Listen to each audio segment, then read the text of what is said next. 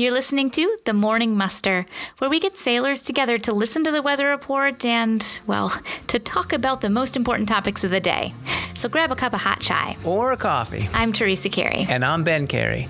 This podcast is produced by Morse Alpha. We offer rigorous coastal and offshore sail training expeditions. Check out morsealpha.com.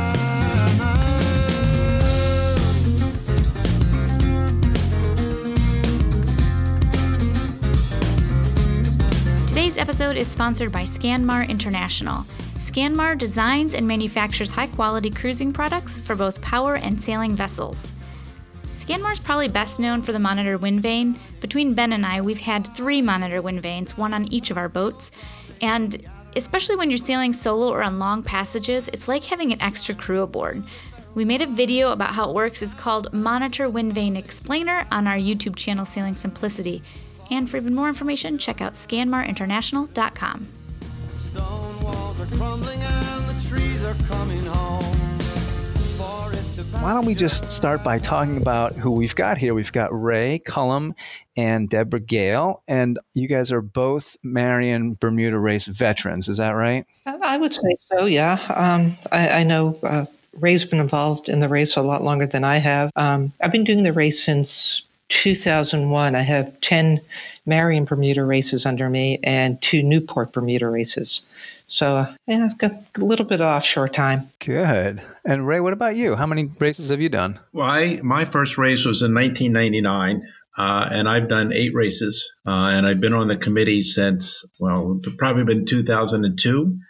And Deb and I have worked together on this basically ever since. She's done a lot of Bermuda races, Newport and Marion. Wow, 12 races, Deb, and 8 races for you, Ray? That's right. That is quite a lot, and especially since it's every other year. So that's great. And have you guys sailed out to Bermuda not racing? I have not. No, I've only been there via via boat or airplane, but never recreationally, let's say. Well, it is recreationally, but I've really only raced to Bermuda. So I did a delivery down in November of 99 and then delivery back actually from the Caribbean in 2000. And I think I delivered a boat down there another time. But the race is always exciting. I've done bunch of deliveries down, but I've never raced. So I'm excited to get into the race thing here. And what is it that basically keeps you guys coming back? Because that's a lot of races. For me, it's I did a lot of around the buoy racing growing up and in different parts of the East Coast. And after a while, I got a little bored with that. And I hadn't done any offshore racing until 99, actually. A gentleman here in Marion gave me an opportunity to crew on his boat, and I did. And I just absolutely fell in love with offshore racing. It's a totally different headset than racing around the buoys. It's a much more thoughtful approach to racing. There's many things that you need to consider that you don't think about in racing around the buoys. And, you're out there for 4 or 5 days. So you have to have a level of compatibility with your crew. You have to have certainly a confidence in your boat. A well-founded boat is necessary. I just love it. I mean, it's just you get on that boat and you get out into the ocean and you realize that it's just you and the ocean and the weather, and it's fun. It's just a lot of confidence builders for everyone aboard. And every race is a challenge. You never have 2 races the same. You may have one race that, you have very little wind, and the next race you will have 40 knots. So it varies dramatically. And the boat you race on versus around the buoy is a totally different animal. And again, I like sailing on a well-founded boat, and that's what you'll find in an ocean race. We have an acceptance committee for Marion Bermuda that would not accept a boat that they didn't believe would be able to go offshore. And there have been a number of boats that weren't accepted into the race because of that. So it's the comfort you have. It's really a comfort level. I actually, when I get offshore, all of a sudden, everything drains. I just feel relaxed and comfortable. And even though you may be 600 miles from shore and a helicopter can't reach you, you still feel good about where you are. And it's fun, especially if you have a crew that you really enjoy. And that really makes it a nice experience. Absolutely. Crew is huge factor in it, I would assume. And Deb, what about you? You've done a whole bunch as well. So what brings you back? It's fun, and I couldn't agree more heartily with what Ray was just saying. I think racing around the buoys makes you skill-wise a better sailor, but going offshore makes you much more confident. And I think a combination of the two is really very compelling. I remember my first number of times offshore, especially my first one, which was a delivery. I got back on land saying, I'm never doing this again, because we had hit a tropical depression, and it was pretty rough. And there were only 3 of us sailing back from Bermuda on a delivery. And that lasted about, 3 or 4 hours. And then I just couldn't wait for my next trip. And you get the best sailing and the worst sailing all in one 5 or 6 day period. Some days you can have these absolutely phenomenal trips, and sometimes it's, you remember every single race, and you remember the crew, you remember the weather. And sometimes you've got 25 to 30, knot winds and big seas, and you're just falling off a wave. And then the next day you could be becalmed. And it kind of gives you a chance to dry out a little bit. But I guess it's exciting. It's beautiful. There's nothing like going on watch at a 2 a.m. watch, and you could be the only one on deck, and it's really empowering almost to just be out there, and whether the weather is good, the weather is not as good, but just be behind the helm of a boat that you have a lot of confidence in. And I think Ray mentioned confidence in the crew, and that is paramount. I've been on a few races with catch rides at the last minute, just kind of getting on board. Somebody needed extra crew. And it just really hasn't been the most enjoyable experience.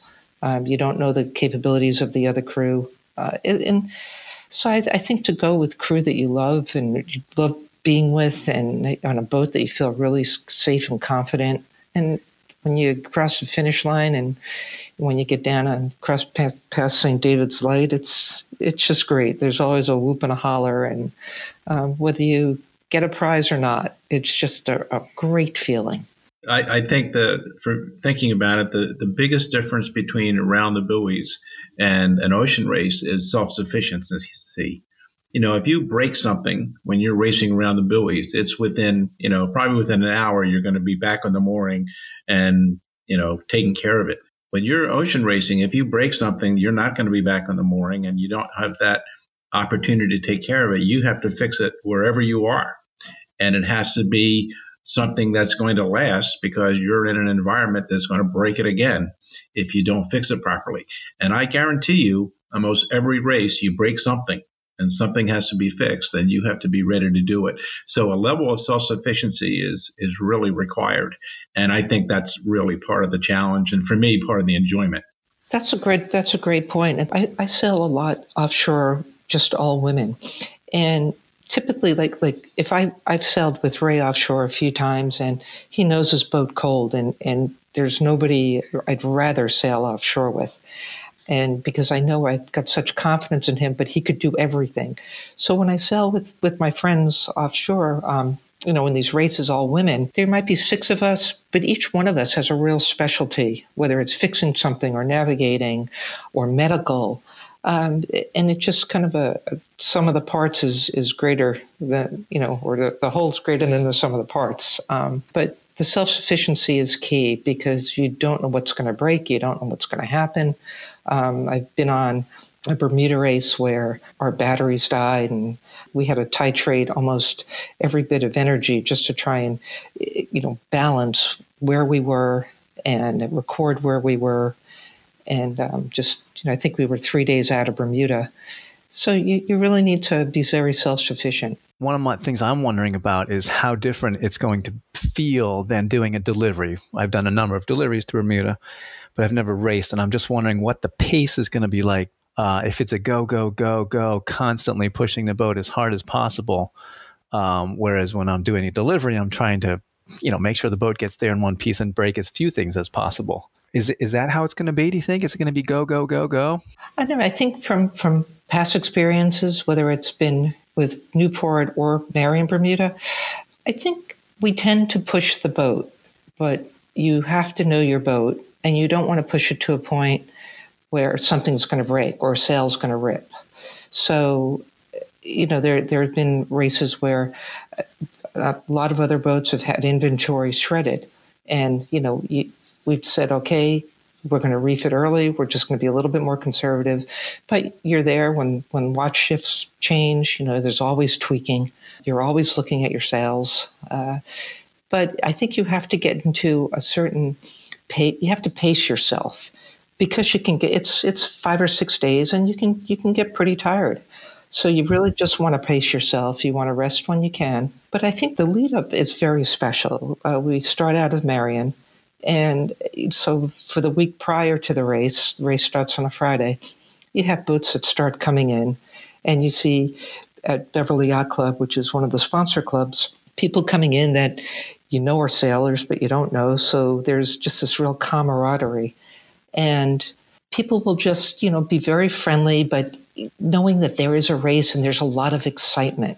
And then we'll have a crew dinner, and hopefully 2021 will not be an exception, and we can kind of have that camaraderie that we always have. So, and then the start of the race, it's very exciting. So it is very different from a delivery. And you do want to push the boat, but you don't want to break anything. You don't want to hurt, ruin your sails at all, because the objective is to get there and get there safely and as quickly as possible. So it's a balance. Deb's exactly right. I mean, you have to know your boat, and you have to know its limits. As I said earlier, we race on well-founded boats, so their limits are very high. They're built to do ocean crossings. So that's extremely important. But, you also have to make it a little bit fun on the boat. One of the things that we do, as far as keeping the boat moving, down below on our boat, we have a whiteboard. And on the whiteboard, the watches kind of write notes to each other, and they sort of poke each other for different things. Like one watch may say, oh, we just averaged 7.8 knots for the watch. Beat that, kind of thing.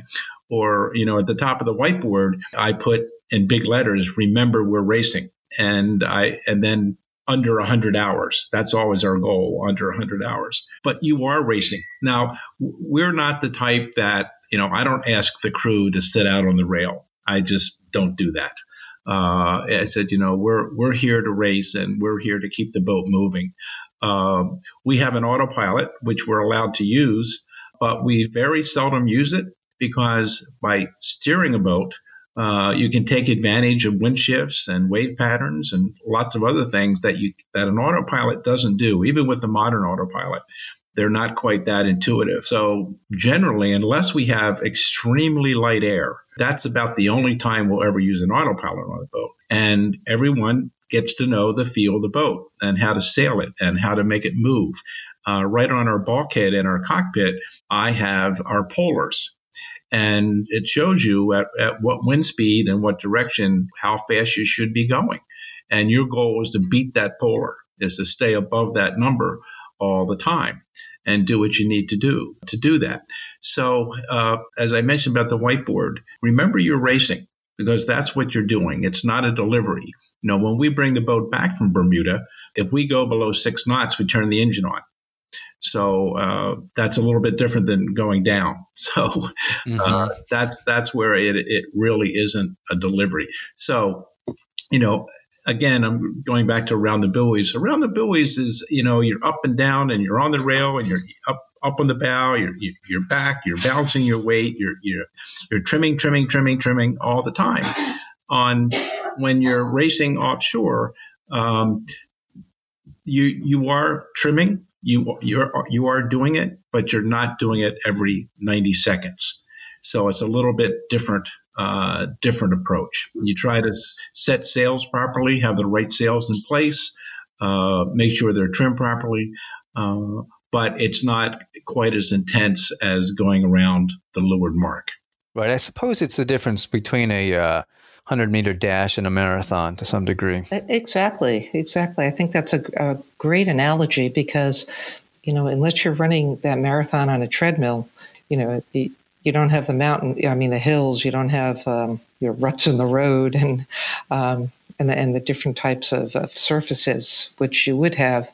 And then I agree with Ray about the autopilot because if you're in a big sea, you want to be able to steer up the wave and cut it down and really manage your waterline length on the water itself.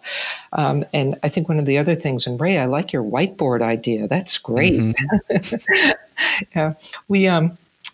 So we play a lot with VMG, Velocity Made Good, and it's the same thing. It's similar where we're constantly trying to maximize our VMGs on our boat because it's a little bit easy. We don't have the polars on. It's a Stellar 52 that I've been sailing on, and we don't have polars on that boat that have been developed. So we basically use VMG, and then that's been it's right up there in front of you, and you can utilize it pretty well and see what you're doing. I think one of the other things too is your watch chain, your watch shifts.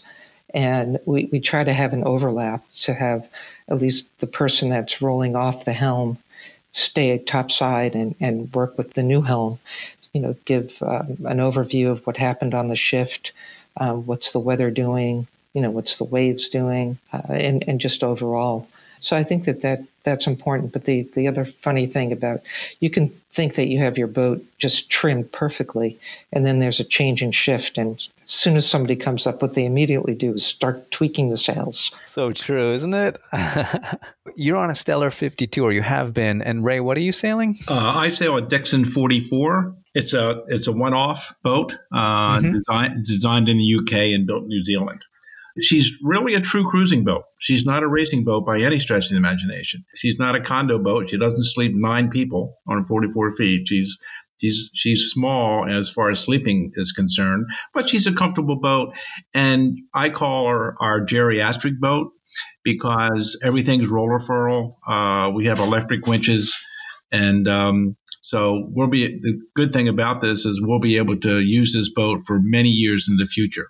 So, having those extra things like that, the roller furl system, boom and main and boom, main boom and Genoa and electric winches really makes a difference. But, there are things like when we race, we turn off the winches. We don't have electric winches when we race. And basically, once you put up the main, it's up for the whole race. You may change your Genoa, at some point if you need to. But the main's up and the winches go dark. The crew uses a winch handle like everybody else. Makes it easy. How big of a crew are you sailing with? I sail with a crew of 4 total. Oh, yeah. One of my crew, he and I have been sailing together since my first race in 1999. And I mean, we don't even have to talk to each other. We know exactly what to do in different situations. And he's a very talented sailor. Just a joy to sail with. And we go celestially. So I have a celestial navigator that I've known for probably, 10, 15 years. And he's our navigator. And the other gentleman is a friend. He and I have enjoyed each other's company for a lot of years. And he's a good crew member. One of the things I was thinking that one of the real differences between and thinking about the makeup of a crew from around the buoys to ocean sailing is that around the buoys, what you really need is you need people who are really good tacticians and really good sail trimmers. That will win races for you going around the buoys.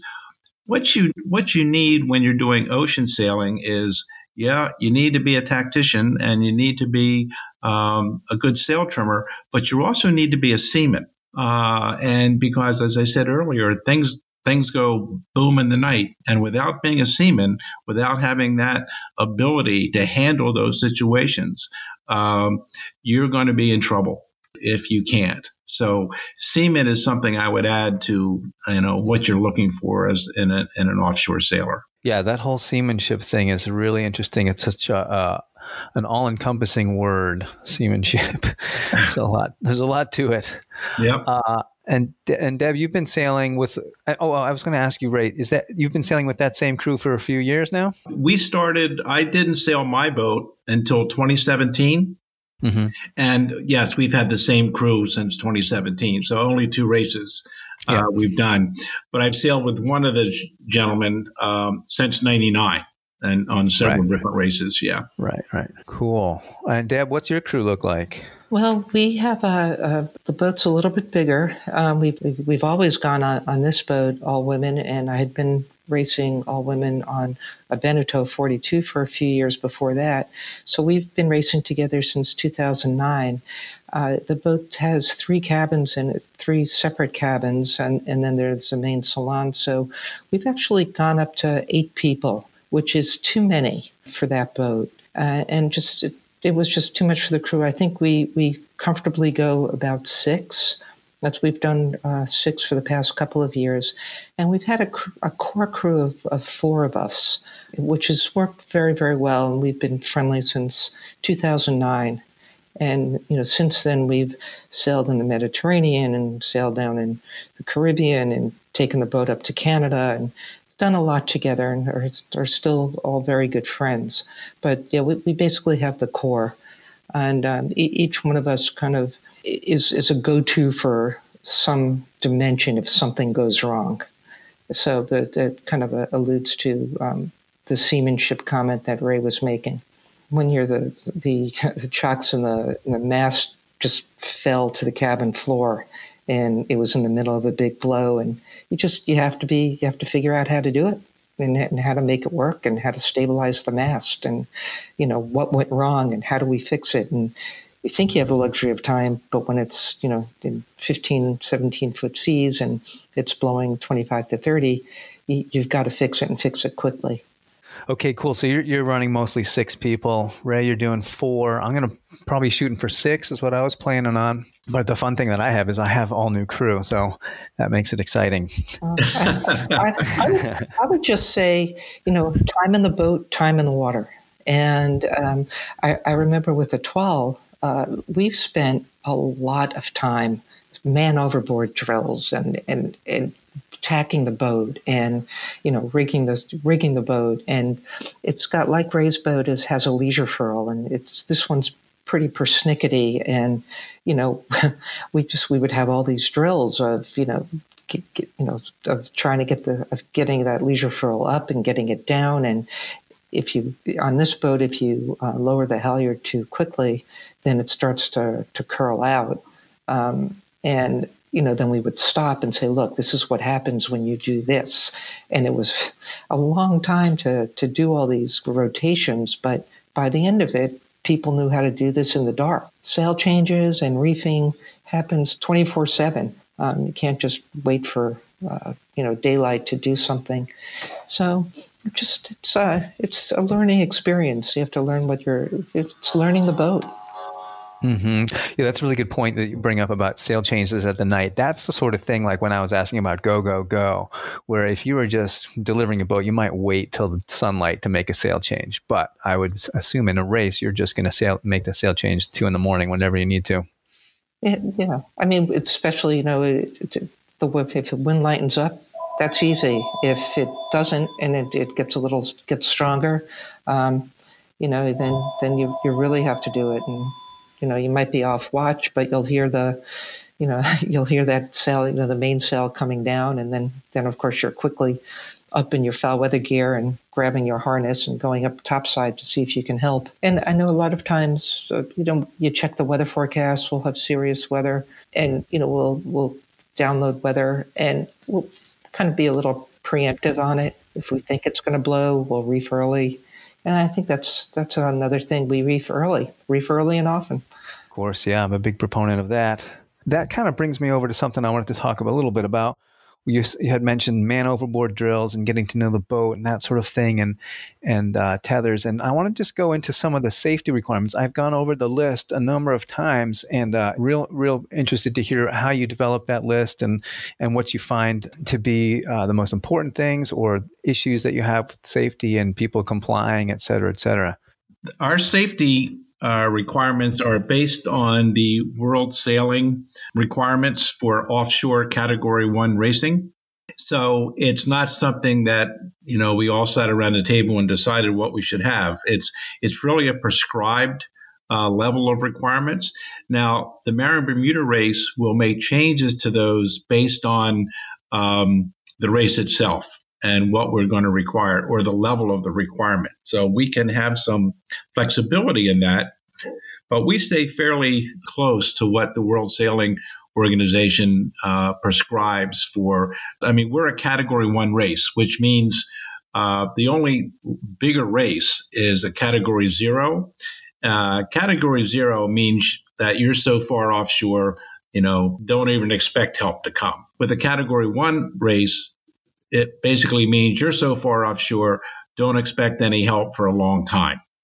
As I mentioned, you're about 600 miles offshore when you're doing Marion Bermuda, and a helicopter, a search and rescue helicopter cannot reach you at 600 miles. So, you're going to be at the call of either a boat that's near you or a commercial vessel. So the safety requirements are really, really important.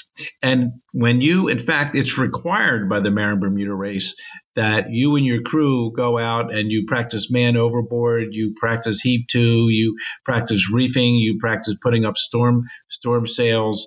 That's a requirement. You sign something that says, hey, I've done all of these things with my crew. I've had the same crew for 2 races, but I guarantee in 2021, we'll do it again because, things change. The equipment changes. The techniques change. I mean, with the way you turn your boat for a man overboard now, that's changed over the last couple of years. So you need to go out and do those things. The equipment list, quite honestly, you're right. It's extensive. But the way I've always looked at it is that I would want all of these things on my boat anyway. My wife and I like to travel on our boat, and I wouldn't go offshore. I wouldn't sail our boat to Canada or anywhere else without these things on our boat. So even though you say, wow, that's a lot of things I have to do on my boat, like making sure your floorboards won't go up and making sure your mast won't come out of the boat and making sure that you have the right equipment in order for a man to go overboard. They're all good things. They really are. Whether you're sailing in the Gulf of Maine or sailing a boat to the Azores, they're all good things to have. One of the requirements that we have is that you take a safety at sea course, which includes the World Sailing Offshore Survival, Personal Survival portion, which is a hands-on course, which means you get into the water with a PFD, you get in the water and get into a life raft, and you put out a fire, and you go through certain medical techniques. So it's really an important part of doing the race. Any offshore race, actually, and off the East Coast, certainly Marion and Newport. But this year, it's a little different. We're not going to have a safety at sea seminar that we normally have in March. So we had to look at our safety at sea requirements and see how we could adjust those. So we have. We didn't want to make it a looser requirement, but what we've said is that we need to go back and look at what we were doing, how it worked, and how we could supplement that. And that's what's happened with the new requirement. One of the things that's happening with safety at sea, and it started about a year ago, is that there are some very good online courses. Now, I'm a proponent of online courses for certain information, but nothing ever beats hands-on, believe me. But we have some online courses that U.S. Sailing offers that allows you to get pretty well acclimated to what you would have to do in any situation offshore. And it's not just a course. You have to take a test and pass the test. So it's a pretty good alternative. So we have made our requirements, direct our requirements, so it's more toward that type of approach this year. Now, granted, we have a lot of people that have already taken the safety at sea with the hands-on portion and so on. And in fact, quite honestly, the majority of the people that are registered for the race are there, but there are some that are not. And I know what you're doing, Ben, and with your training and so on. And your people are going to have to take that course, have to take that online course, which is good. It's a good course, and it's a good information. And they have 2 sets of modules now. One's sort of a overview of the hands-on portion, and one is the straightforward lecture. We're not relaxing the requirements because we think they're extremely important, but we are being open to what is available and how we can, handle it for this year. I can guarantee you that in 2023, we will not relax it. As long as COVID has left us, we will not relax those requirements, and those requirements will be back to where they would normally be as they would have been in 2019. Mm-hmm. I had never taken the in the water or the hands-on section, and it was eye-opening. It was just, even if I don't race, I keep telling people, you should just do this. You sail, you go offshore.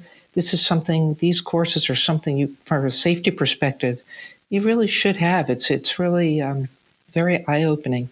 And one of the other things that I found was so interesting about the requirements for the race, so the boat that I sail on, the Stellar, my friend bought it with her husband, and they were going to sail around the world. And it wasn't until she took over the boat on her own and she started getting ready for the race, and she said, "Wow, this boat could never have gone offshore, much less around the world." And she went and made all those changes. And it, as Ray said, those changes give you a better boat, a safer boat. And, I think it's a great combination, whether you're going to do the race or not. Just going offshore and knowing that your boat is ready for these conditions, it's really very compelling. Yeah. One of the things that the Marion Bermuda race requires is that every boat be inspected. Mm-hmm. And we have qualified inspectors to do just that. And they're very, very experienced sailors. And they really know, about boats and how to do things. But what we always want to be clear with anyone who's having a boat inspected is we're inspecting that boat to get you into the race, not to keep you out of the race. And that inspector has a whole portfolio of solutions that you can use in order to meet the requirements. Give you an example, a very simple one. My first race on my boat, I had done everything on my checklist except one thing, and I was hoping my inspector would help me with that. And very simple thing, I have a top-loading ice box, and it wasn't latchable. I couldn't put a secure latch on it the way it was built, and I was frustrated. How am I going to fix this? Well, the inspector came on board. We went through the boat, every checklist item, they looked at everything. And then they came to the one box that wasn't checked. And I showed the inspector what the issue was. And he looked at it and he thought for a couple of seconds. And he says, "Here's what you do. Go out, get yourself a broomstick, measure the length between the box and the shelf, put 2 rubber chair foots on it. And when you're offshore, wedge it between there over the icebox lid." And I said, wow, I would have never, ever thought of that. But it works perfectly. And when we're offshore, it's nothing for who was ever in the galley to take that little broomstick handle. It's only about, a foot long. Mm-hmm. And you just wedge it right under it. And boy, I tell you, that icebox lid will not open with that being there. But that's what our inspectors do. They know things like that. They know how to accomplish something without you having to write big checks to get it done, which is important. Mm-hmm. I think one of the other things too, Ray, is that people think, well, I have to get that whole checklist done and then get an inspection. You could have an inspector come, a few times and just kind of talk through things at the beginning and, do just what you had done and get some ideas. And then they'll come back again. And you have this constant dialogue.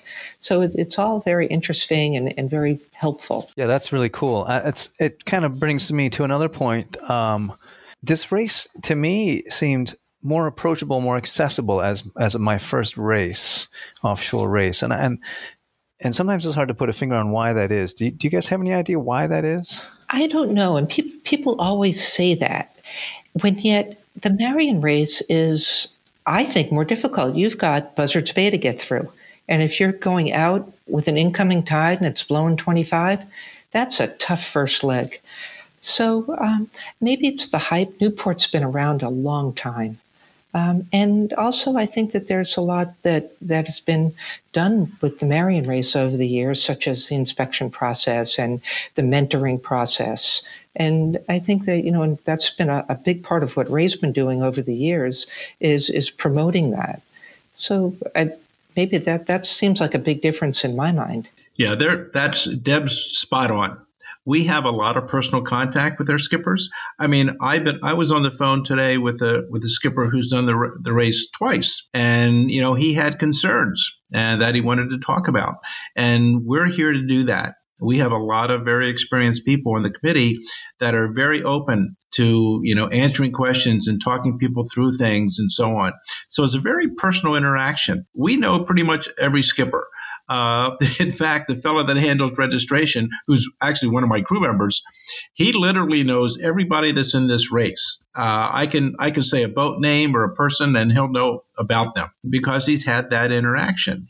And I think that's the thing. I mean, we have a lot of personal contacts with this race, and from what I hear is that they're positive. So that's a good thing. And the other thing is we try to be accommodating. And we try to be honest, with the things we're asking people to do. And I think that's important. Every boat doesn't get accepted into this race. We had a situation a couple of years ago where a fellow, and I won't name the brand of the boat, doesn't matter, but a fellow applied to do the race, and our acceptance committee said, no, you don't have an offshore capable boat. Well, we got some really nasty letters from him because of that. So what he did was he entered the Bermuda 1-2, which runs the same year as we do. And so he ran that race. And what happened? He was demasted. And that just, I felt bad for him, but he didn't have a boat that was capable. So when someone goes to our acceptance committee, there's no guarantee that you're going to be accepted. But as I said a while back, if you have a well-founded boat that's properly inspected, you will get into our race, and we'll find ways to make sure you do get into the race. We try to help you in that way. That's great. Good. Well, I'm looking forward to some help. So, yeah, that's kind of the vibe I've always gotten. I've always thought about doing this race, but we're finally getting to it. So I'm super excited this year. And my wife, she said, Ben, are you signing up for the Celestial? And I said, no, not this year. Maybe next time. But Ray, you said you've been doing Celestial for a while? Oh, yeah. Out of the 8 races I've done, 4 out of the 8 were Celestial. Cool. Now, I'm not the Celestial Navigator. So I have the Celestial Navigator I have has been a friend for a number of years, and he's a past Celestial instructor. So, he's really good. But the first race I did, we went Celestially. And, I said, wow, this is really interesting to watch someone come up on deck in a rolling sea and trying to get a star shot or something. And it just amazed me, the capability of a Celestial Navigator. It's such a talented endeavor. I tried celestial navigation years ago, and I was horrible. I mean, I may have had a bad sextant, but I wasn't good at all. And I said, well, and it's interesting because, you've got to be fairly decent in math, and math wasn't one of my worst subjects. I was actually okay in math. So I was surprised, but I wasn't good enough. But watching a celestial navigator take a site, do a calculation, and determine where you are is an amazing thing to me. It's magical to watch it happen. It really is. And Ray, haven't the fleet, the Celestial fleet, hasn't that grown over the past couple of years? Yes, it has. I think we have right now. There are 44 boats, I think, registered for the race. 45 boats registered, and I think that out of that, about 15 of them are Celestial boats. Oh, that's great. That's a great number. Yeah, it is, and I expect it to go higher actually. So that's pretty good. Yep. Okay, cool. Yeah, I've done a fair amount, but I'll confess it's been a while, and I didn't feel like that was something I wanted to tackle on my first offshore race. So next time. Well, you could try doing it parallel, Ben. I know that's it's Oh yeah, time. And exactly. Oh, I plan to. I plan to shoot the entire trip down, especially since I will be a little more hands off, and my students will be sailing the boat. excellent. That'll afford me plenty of time, hopefully, to adjust my sleep schedule to the stars and whatnot. Yeah, Tabor Academy, their ship Tabor Boy, went celestially, and they had 12 celestial navigators on board, and these were high school kids taking these sites, and they did a great job. They really, really did.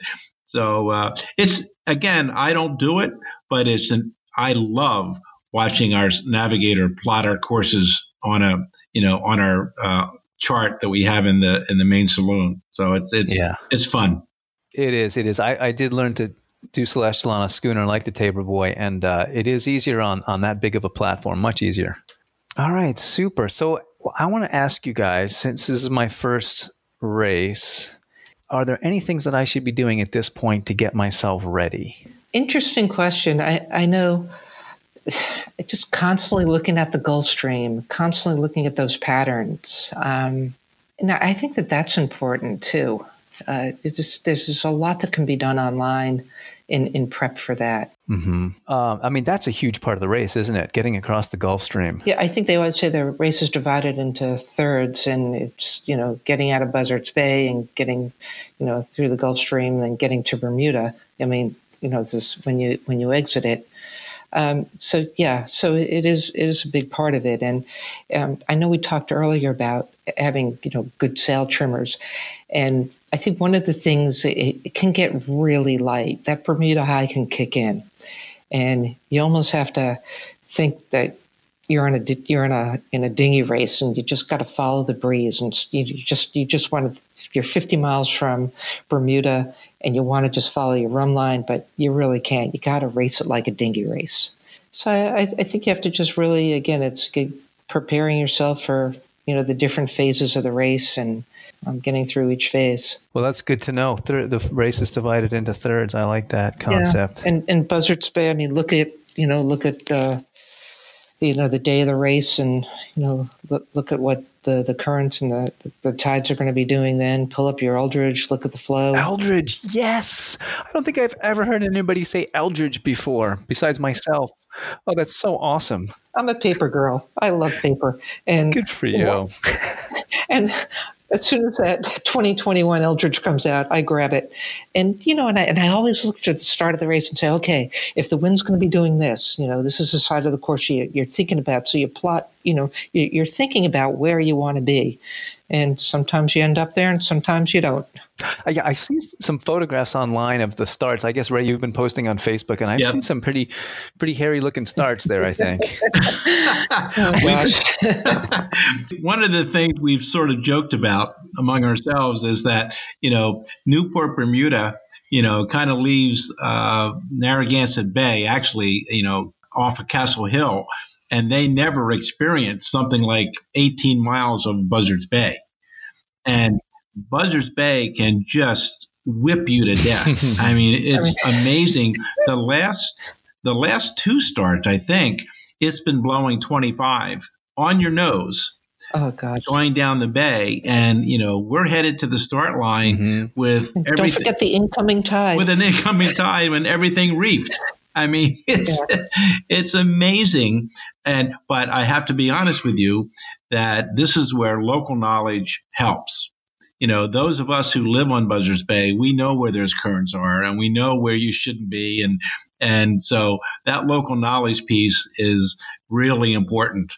It really is. So it's, I guess I won't share that here. So no, it's true. You really want to find out. I mean, you really want to know how far left on the course you can go and how far right. And, depending on what the tide's doing at that point in time at the 1 o'clock start. Mm-hmm. So I would really research that and kind of be comfortable with your charts in that area. Make sure they're marked well, and, just kind of do your homework going down there, because as Ray said, local knowledge is important. Yeah, I've come out of the canal and just gotten so hammered coming out of there. It's like, holy moly, I should just go back on the other side of the canal and relax. The first time that ever happened to me, I didn't know what was happening. And it was, I feel your pain. But okay, good. Any other recommendations for past Buzzards Bay besides the Gulf Stream? Actually, after the Gulf Stream, you are at the mercy of the weather. And you're going to have a couple of 100 miles there where hopefully you have wind and hopefully it keeps you moving. The issue that you get when you get near Bermuda is you have the Bermuda High, and it is absolutely a wall. It is as much a wall as the Gulf Stream is as far as intense conditions. The problem at Bermuda is often the wind goes away, and you end up with a lot of patience testing situations where you just try to keep the boat moving. And this is where you get back to your sail trimming. You just try to keep the boat moving ahead because everyone's going to hit it. If it's there, the whole race is going to, run into this wall. One of the things our race has done is we've been very progressive. Our race operations chair has been very progressive in looking at VPP ratings and how we rate boats and how they would approach different aspects of the race, whether it's Buzzards Bay or Gulf Stream or the Bermuda High. And so we are running a very progressive velocity projection program is what it is for the race, which quite honestly, no one else is doing right now.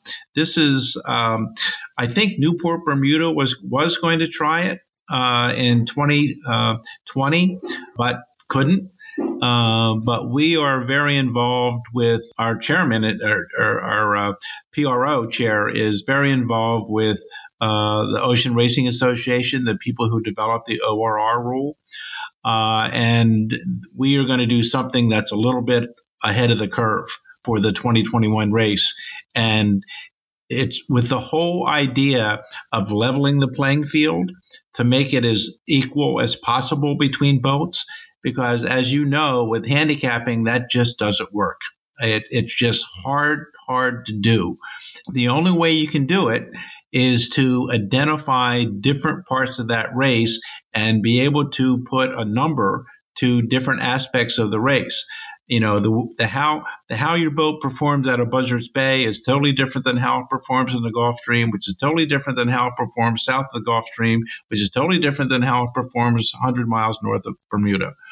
So this new program will allow us to balance those and be much fairer in the rating system. Will everyone be happy? Probably not. But that's okay. No one's ever happy with the rating anyway, which is fine. But we're really progressive in that way. In fact, I was told by the technical director of the offshore rating people that we're probably one of the more progressive races in the country in the way we look at that. And I have to say that we have been working hard to try to make it balanced because there's a lot of difference. The boat that has a rating above 1, the boat that has a rating below 1. There can be a really huge difference in those boats, but we try to make it as fair as possible. And we'll continue to work on it because it's important. That's really neat. Super excited. All right, let's wrap it up. I want to ask you guys both one question, which is what are you most looking forward to in 21 for the race? That's a great question.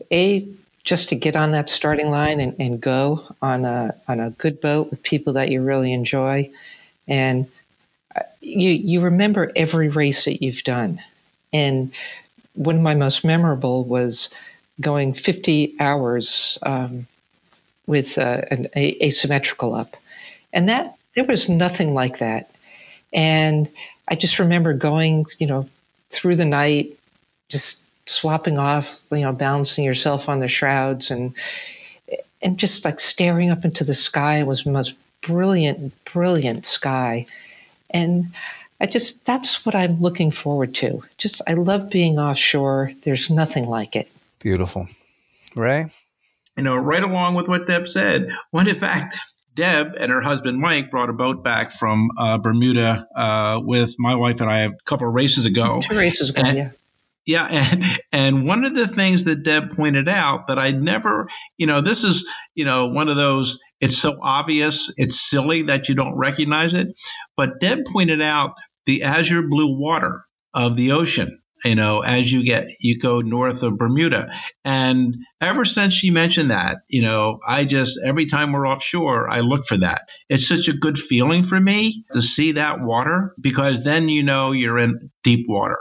And your boat and you are someplace that many people in this world never get to see, and it's just a great feeling. It really is, and I'm looking forward to that. I'm looking forward to my crew. They're great. They're great people. They're great sailors, and we have fun together.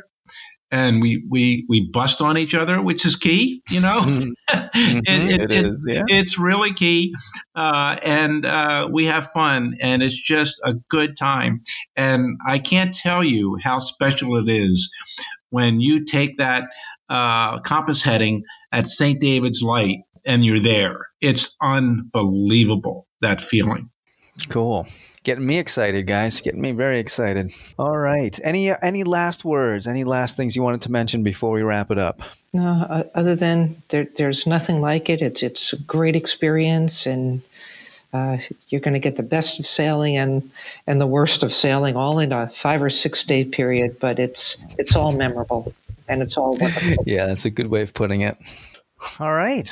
Well, I appreciate your time. This has been really an enjoyable conversation, I must say. It's been great, Ben. Thank you very much for. Yeah, thank you, Ben. It's very interesting, and I'm glad we can do it. And I'm wishing you all the best in you doing the race. Yeah. No, it's gonna be great. It's gonna be great.